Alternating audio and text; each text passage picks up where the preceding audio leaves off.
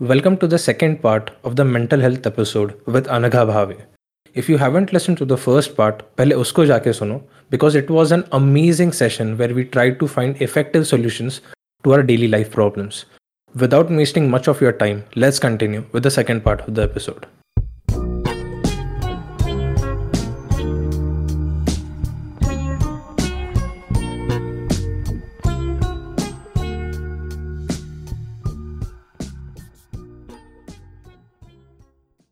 When Pratik first asked me to help him with this podcast, I was very anxious. मुझे लगा कि I'm not enough qualified. He told me कि तू तो medical student है and you can do it easily. He intended it to be a reassurance, but I had already done my overthinking by then. And then it struck to me that I was going to be exposed to so many people who would be listening and I would be talking to an expert. I couldn't help but feel that my NEET selection was just a fluke, something that happened by mere chance. And I did not know anything about the podcast. I was afraid that someone somewhere would expose this mere chance medical student persona of me. And this I later realized is something which is known as the imposter syndrome, which was really convenient because that's when Among Us was popular. Why does this happen even when information that refutes all our fears is presented to us? Yeah, and I think that imposter syndrome, I know what you mean.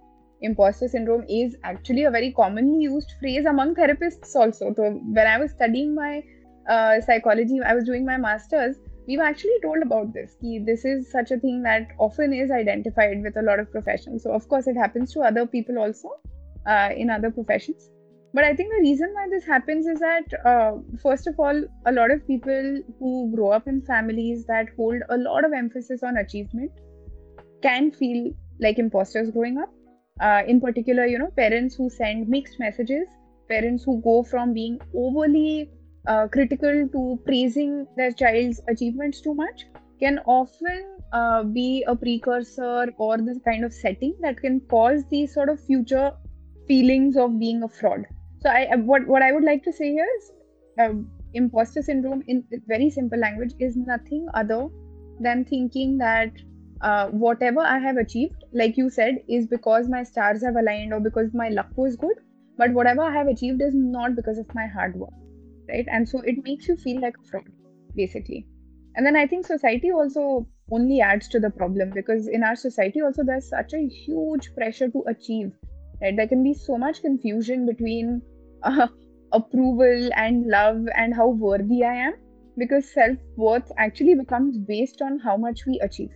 And so it becomes like this all-encompassing fear of, not being found out as a fraud. So then that creates a lot of anxiety and stress. And I think lastly, also imposter syndrome or imposter phenomena and perfectionism often go hand in hand. Because like these so-called imposters, myself included, think that every task has to be tackled perfectly. And they rarely ask for help. So that perfectionism can often end up in two typical responses.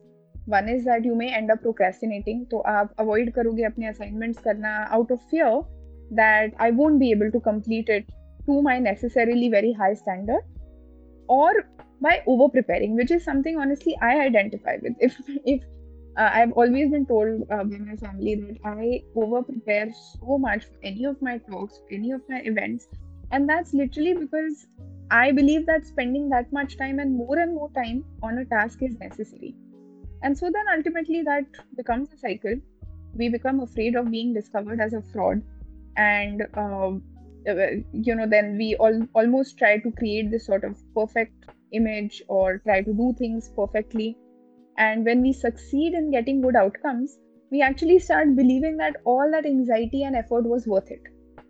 So we start seeing that anxiety and effort as a requirement in order to perform well, right? So that obviously is it's almost like self torture. Now, I think in order to fix it, there are a lot of solutions that you can actually take care of, but I'll just talk about three, four. First, I think is important to talk to your mentors. Why this might be helpful is because talking to your mentor, somebody who has especially seen you in a professional capacity and somebody who ideally has a warm and supportive kind of a personality or way of communication, they are also in a position of authority. They are also in a position of experience. So that is a good combination that can help you realize really what your effort and what your contribution to your professional growth is. The second is obviously to recognize your own expertise. And I think that can come from very simple activities sometimes, like playing with younger children, because, or rather, teaching younger children, because when we impart knowledge to younger children, not only do we become more aware of our own level of knowledge, but that can also improve our confidence that we are being able to share and impart knowledge to other human beings. I think one thing also is to remember exactly what you do well. And so you can try writing down the things that you're actually good at and the areas that might actually need work. This can help you recognize what you're doing well and where there is room for improvement. Of course, trying to, work on your perfectionistic tendency. And I found a really nice sort of way to deal with perfectionism online. It basically said that we want to try and aim to do a task just well enough. It's not perfect, it's not excellent, it's just well enough. And we want to learn to implement sort of these rewards for whatever we learn or whatever we succeed in doing. And that can also happen. A simple example, instead of spending 10 hours on an assignment, you might make sure that you only work for 8 hours. Or if you're writing an assignment or a thesis, instead of waiting to get it proofread, and instead of sort of perfectly polishing it, giving it to your friend or your mentor only when it is a draft, not when it is according to you perfectly polished. So by doing these things, you might also actually reduce the perfectionistic tendency that you have. So, there was a phase in the lockdown where my productivity was almost zero. मतलब मैं दिन में कुछ भी पढ़ नहीं रहा था. I was not doing anything productive. I was just binge watching. I was just watching random movies to just pass time. And that is when I started watching some videos to increase your productivity. Now, what those videos said is कि तुम्हारा जो छोटे से छोटा task है ना, मतलब जो छोटे से छोटा काम है उसको भी एक टास्क बनाओ. So, for example, a to-do list of my was first call a friend, second mail an instructor, third is complete 20 problems of my GMAT exam, fourth was to practice thoda practice of guitar which I love doing, and fifth being ki I had to do my internship work. Now at the end of the day, I complete a task of calling my friend, I mailed my instructor and I practiced my guitar. And मुझे ऐसा लगने लग गया कि यार मैंने 5 में से 3 टास्क कर लिए. एंड आई फील कि यार मैं बहुत प्रोडक्टिव था आज के लिए. But deep down I know that those 3 task were my secondary task. My primary task was to study for my GMAT and complete my internship work. तो जो ये सूडो फील गुड वाला एटीट्यूड या जो सूडो फील गुड वाला emotion है ना, that is making me more unproductive. I am doing the 3 task which are unimportant and then I am leaving the 2 task which are very important. So how do you make yourself productive and really remove that pseudo feel good wala attitude? I was definitely experiences, especially when I was doing something tedious or boring. So since you gave your example, Pratik, I'll ask you, why do you think you procrastinated on the GMAT and the other sort of main task, your internship? मतलब वो 5 में से how come you didn't work on those 2 and you ended up working on the other 3? आपको क्या लगता है? Because they were very easy and मतलब it did not involve a lot of effort of mine in doing those 3 tasks, I guess. Exactly, like you chose to do those tasks because they were easy, and that's exactly how all of us human beings really function. If you're doing a task that is boring or tedious, you're more likely to push it and you're more likely to avoid it, and that's often what we see with procrastination studies. That is what is happening. We don't procrastinate just because we don't feel like it or whatever. Usually there's a deeper meaning to it. Either the activity that we're procrastinating is stressful, or it is a very important task, it's a very anxiety inducing task, or it is something that we are absolutely not interested in. So naturally, calling a friend is fun, playing the guitar is fun, mailing the instructor is simple work. Completing 20 GMAT problems, completing internship work is hard work. So that is, I would imagine, why we procrastinate. But what I also wanted to address is that you kept mentioning this like pseudo feel good attitude, right? Yeah.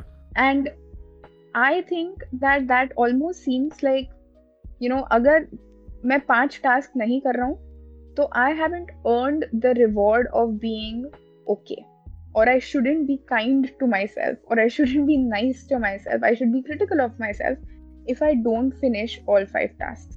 And I think that is something that I mean, I'm taking a slight tangent, but I think it's important to address here. Because you've set a goal of 5 tasks, so it's understandable when you do all 5 tasks, you will feel good. But if you don't do all 5 tasks, and then you criticize yourself, ki I just let myself go because I only did 3, you're being excessively self-critical.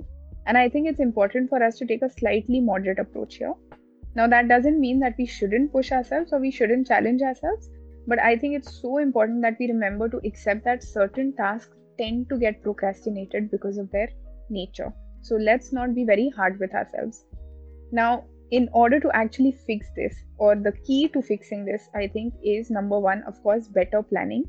And this better planning is literally not piling up too many important and boring tasks at the same time or on the same day. Okay, so making sure that they don't come all at once, because then you're more likely to just dread that day and postpone doing those things, right? Yeah. Another thing that I would recommend, especially to this problem that you shared, Pratik, is plan the toughest tasks when it's naturally more productive for you in terms of the time of the day. So some people are morning people, some people are evening people. If you find yourself being more able to pay attention and focus better in the mornings, then plan your toughest tasks for that time of the day. Don't plan it for like post lunch when you're sleepy and tired and not in the mood. That's one thing. I think the second thing is also to sort of give yourself breaks.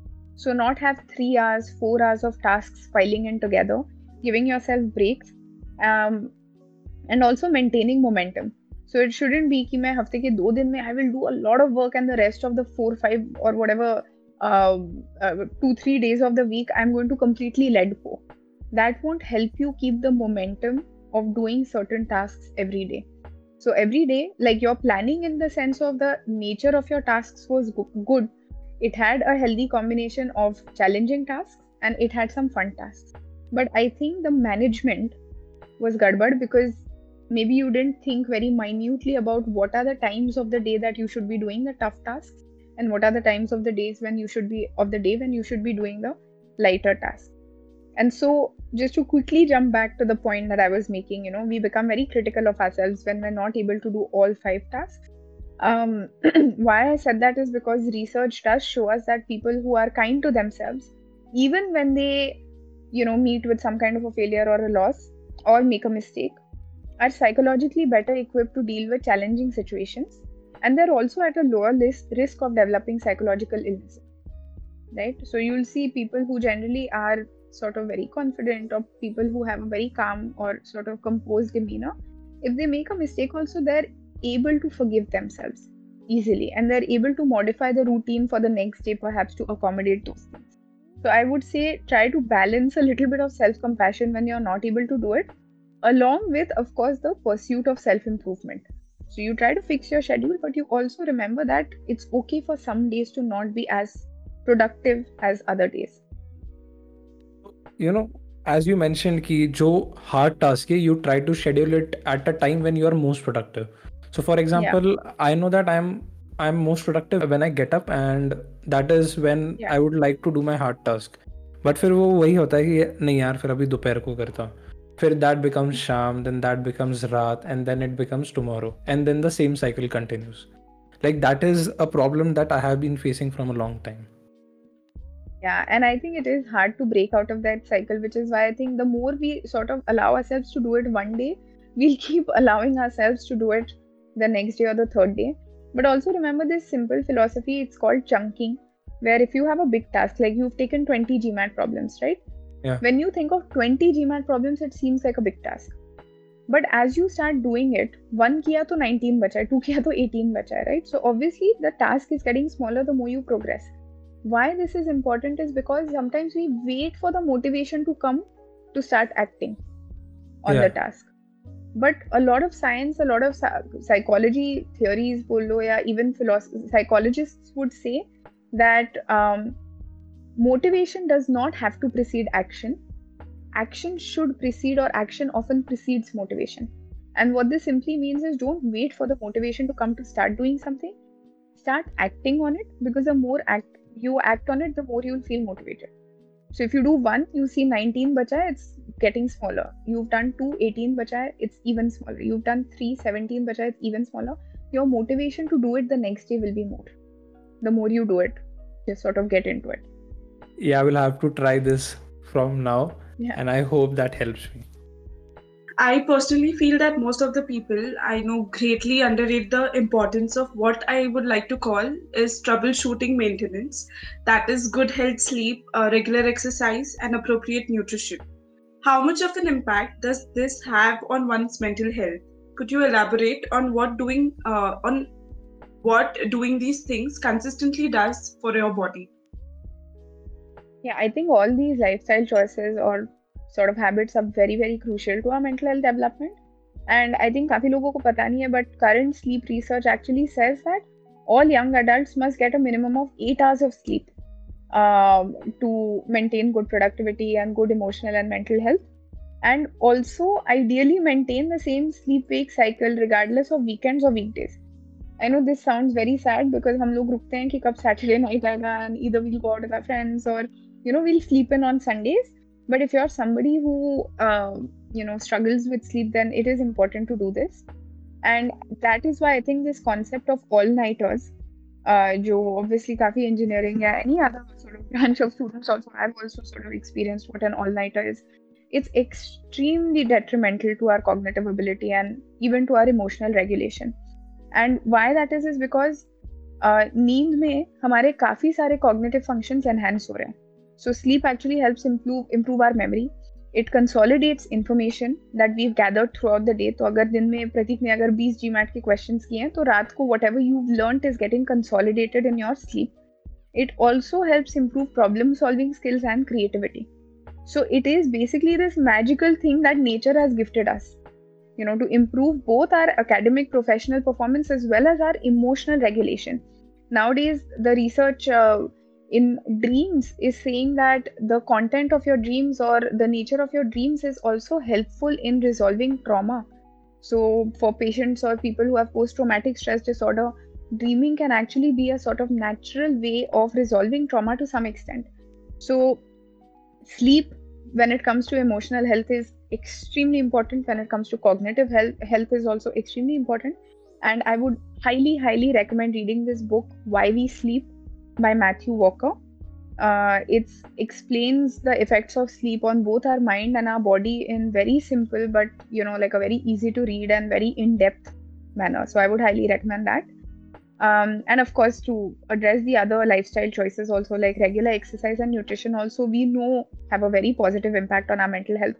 In fact, regular aerobic exercise, matlab cardio, has been proven to be helpful in lowering our chances of getting diseases like dementia. ऐसा भी कहते हैं that research will show you that after exercise, आपका attention and focus is actually improved for up to 2 hours.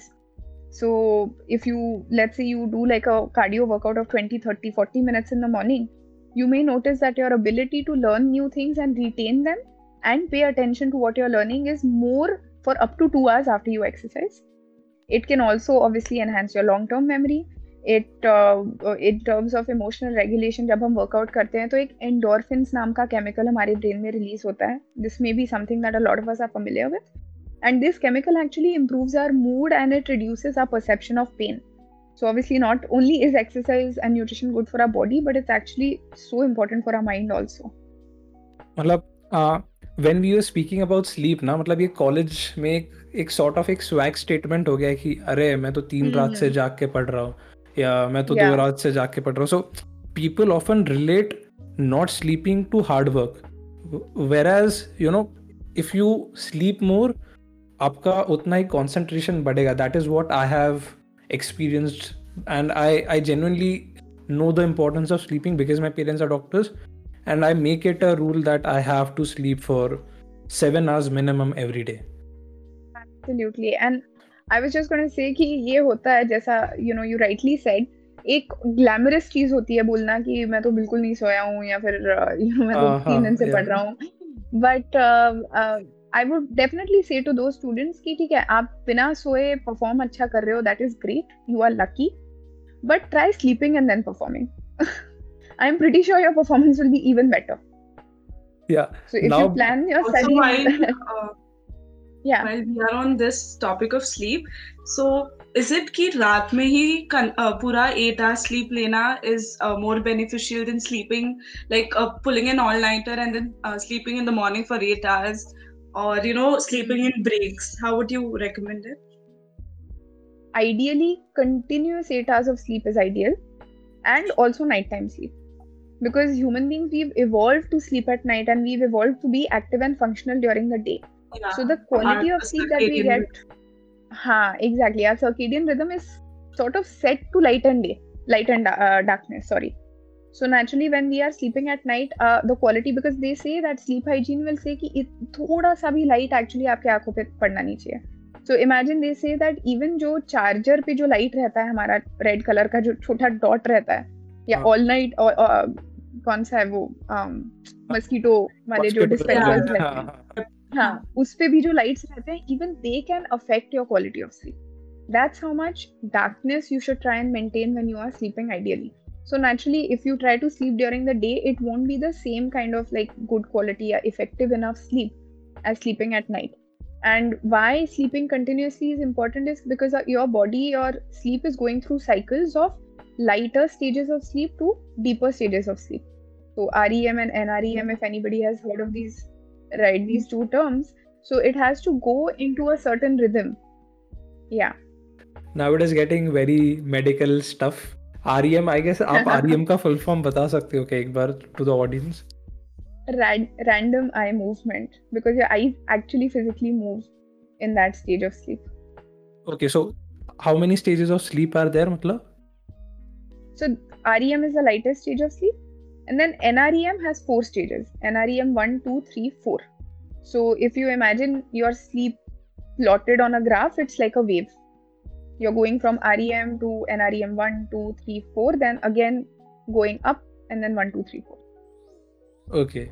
Now, because we were speaking about therapy and professional help and mental health, this was a question which I personally don't have, but a friend of mine has, is what is the difference between sharing your deepest secrets or concerns with a best friend versus a therapist? Because, a friend is someone who past, say, 3 or 4 years. He knows you in and out. And if you share some concern of yours with a friend, his advice, like you think his advice will be perfect for you because he's your friend, he knows you. What does a therapist have a change in those advices? Right, absolutely. So, I mean, I think first of all, we can say that it's true. Best friends or a good friend can provide us with a lot of support and empathy, and they can even give us advice जो बहुत tailor-made होती है for our problems, because they know us or they may know our family and stuff like that. Yeah. So friends can help you troubleshoot your current issues, right? But therapy, or rather the point of therapy, is not just to deal with like these short-term events or these short-term difficulties, or as we would call it, firefighting short-term and acute problems, but to actually help the individual become more equipped and empowered to deal with their own issues on a consistent and a long-term basis. So in short, therapy will help you become more emotionally independent, so that maybe your dependency on other people to fix your problems automatically sort of, that's getting reduced. And when I was studying counseling, one of my professors had given this really nice example where they said that imagine a person who is hungry and the hunger is representing their emotional problems, right? So when they come to a therapist, the therapist is not going to cook for them and give it to them or feed them. That is, the therapist is not going to give them advice on how to deal with that problem directly. Rather, the therapist's job is to teach that person how to cook so that they are never hungry again. So the therapist's job in this case is to help you understand how to navigate your problems generally better, so that you don't have to depend on, either the therapist or even on other people again, and you're more emotionally sort of independently capable of dealing with your issues. So this analogy just sort of makes sense that they don't cook for you, they help you learn how to cook for yourself. And I also think that, of course, therapists are trained in understanding human behaviors, they're trained in understanding interpersonal dynamics. So their feedback comes from perhaps a more sort of aware and informed space than your friends. A therapist's job, this is a professional relationship. So their job is to be unbiased. Their training is to be non-judgmental and unbiased, which we don't get with friends, because our friends, whether it is a good bias or a bad bias, have a bias about us, especially if they've known us for a long time. So you want somebody to give you like sort of neutral or unbiased feedback or reflections. Also, therapy is a one-way street, right? So you don't have to, as a client, you don't have to worry about my issues. You don't have to make time for me. So it's great because unlike in a friendship, this is an absolutely sort of one-way street. And I think also the best part of it all is that you are covered by privileged or confidentiality agreements. So you can quite like relax and share with your therapist to your heart's content, which is a luxury that we may not get with friends. So I think in these ways, it's different. Additionally, what I think of a therapy is you're not judged at any level. Like you can share Absolutely. anything and everything with a counselor, and he is there to help you and guide you through. Exactly. And therapists are trained to be non-judgmental. That's very, very sort of fundamental to their training. So every time I imagine of a therapy session or of that sort is, जितना मैंने movies में देखा है, the first movie which I relate to is Dear Zindagi, जो शाहरुख खान और आलिया भट्ट वाली है. I really want this question to be addressed for all the first time therapy seekers. Like everyone has some preformed imagination of therapy. You know, some might be expecting solutions to their problems. Some might just want to share and have an empathetic conversation. What should one expect out of a therapy session if he or she plans to have one? Yeah, so I think you sort of partially also answered the question yourself कि सब लोग का expectation from therapy अलग-अलग हो सकता है. And I think that's why therapy can also produce different results and different experiences for different people. So, it's important to remember that your therapy journey may not look like your friends, because everybody's minds and everybody's problems are different. The outcomes can also be very subjective. However, if you are seeking therapy, I think it's important to maybe ask yourself, why it is that you think you need therapy to begin with. What this will do is it'll help you create a sort of framework for yourself. And also do remember that therapy will not give you advice. Ideally, they won't give you solutions. They won't give you instant relief or even like a complete transformation in your personality. But what therapy will actually do is deeper. What it's more likely to do is to provide you with a healthy perspective for the long term. It will also make you maybe realize or embrace the tools that you have to improve your own emotional well-being and understand patterns and behavior tendencies which you have within yourself, and essentially helping you to exercise healthy choices. So I think those are the more realistic things that we can expect out of therapy rather than a short-term quick fix. Okay. This is something which I'm also interested for. So let's hope everything turns out good. This is a very impromptu question which I ask to every speaker that we have on the podcast. I just want a last piece of advice from you, and it should not specifically be of mental health. It can be anything. It can be कि कल तुम गोवा चले जाओ. It can be anything, just to give an example. So what is a piece of advice that you want to give to all the listeners who are usually college going students?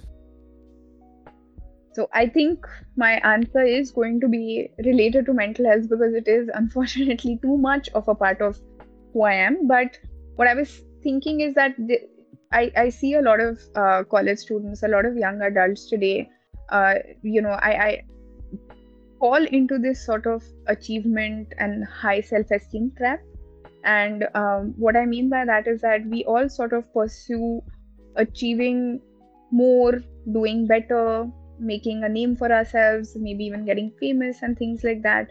And in that process, very often, we're not very kind to ourselves, we're not very compassionate to ourselves when we encounter failures, when we make mistakes, or anytime we are confronted with the fact that we are imperfect creatures. So, in this podcast, at one point of time, I did say that it is statistically impossible for all of us to be above average. And I think as a society, we're becoming very averse to the idea of being average in anything.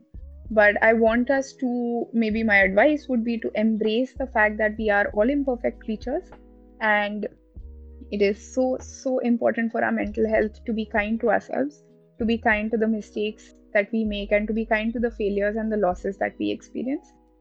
There's of course a whole lot of like scientific background to this also, but I will end on this note for sure. Be self-compassionate and be kinder to yourself. Thank you so much. This is just not an advice. This is a life advice, I guess, जो काफी साल तक चल सकती है. Another thing, thank you so much for giving 2 hours of your schedule. I know that आपका इतना ज़्यादा schedule packed है. You have dates booked till mid of January, I guess. तब भी you could Yeah. spare 2 hours of your schedule for us. Thank you very much for Thank giving us so much of value. This is, I will not call this as, मतलब ये काफी अच्छा wisdom था, if I frame myself correctly. And It was like really थोड़ा ज्यादा deep comforting. It was very comforting, and we could also connect to a different level to ourselves. So Thank it you was guys great. so much. And I mean, I'm really so honored that you guys wanted to have me on your podcast. Like I said, this is my first podcast ever. And I mean, working with all of you with this amazing initiative, I couldn't be happier. So thank you to all of you also. if you do like this podcast, share it with your friends, follow us and rate us on Spotify and Google Podcast, and stay tuned for the upcoming episodes, which I guess we'll probably release in the upcoming week because we have an amazing lineup of guests planned for you guys.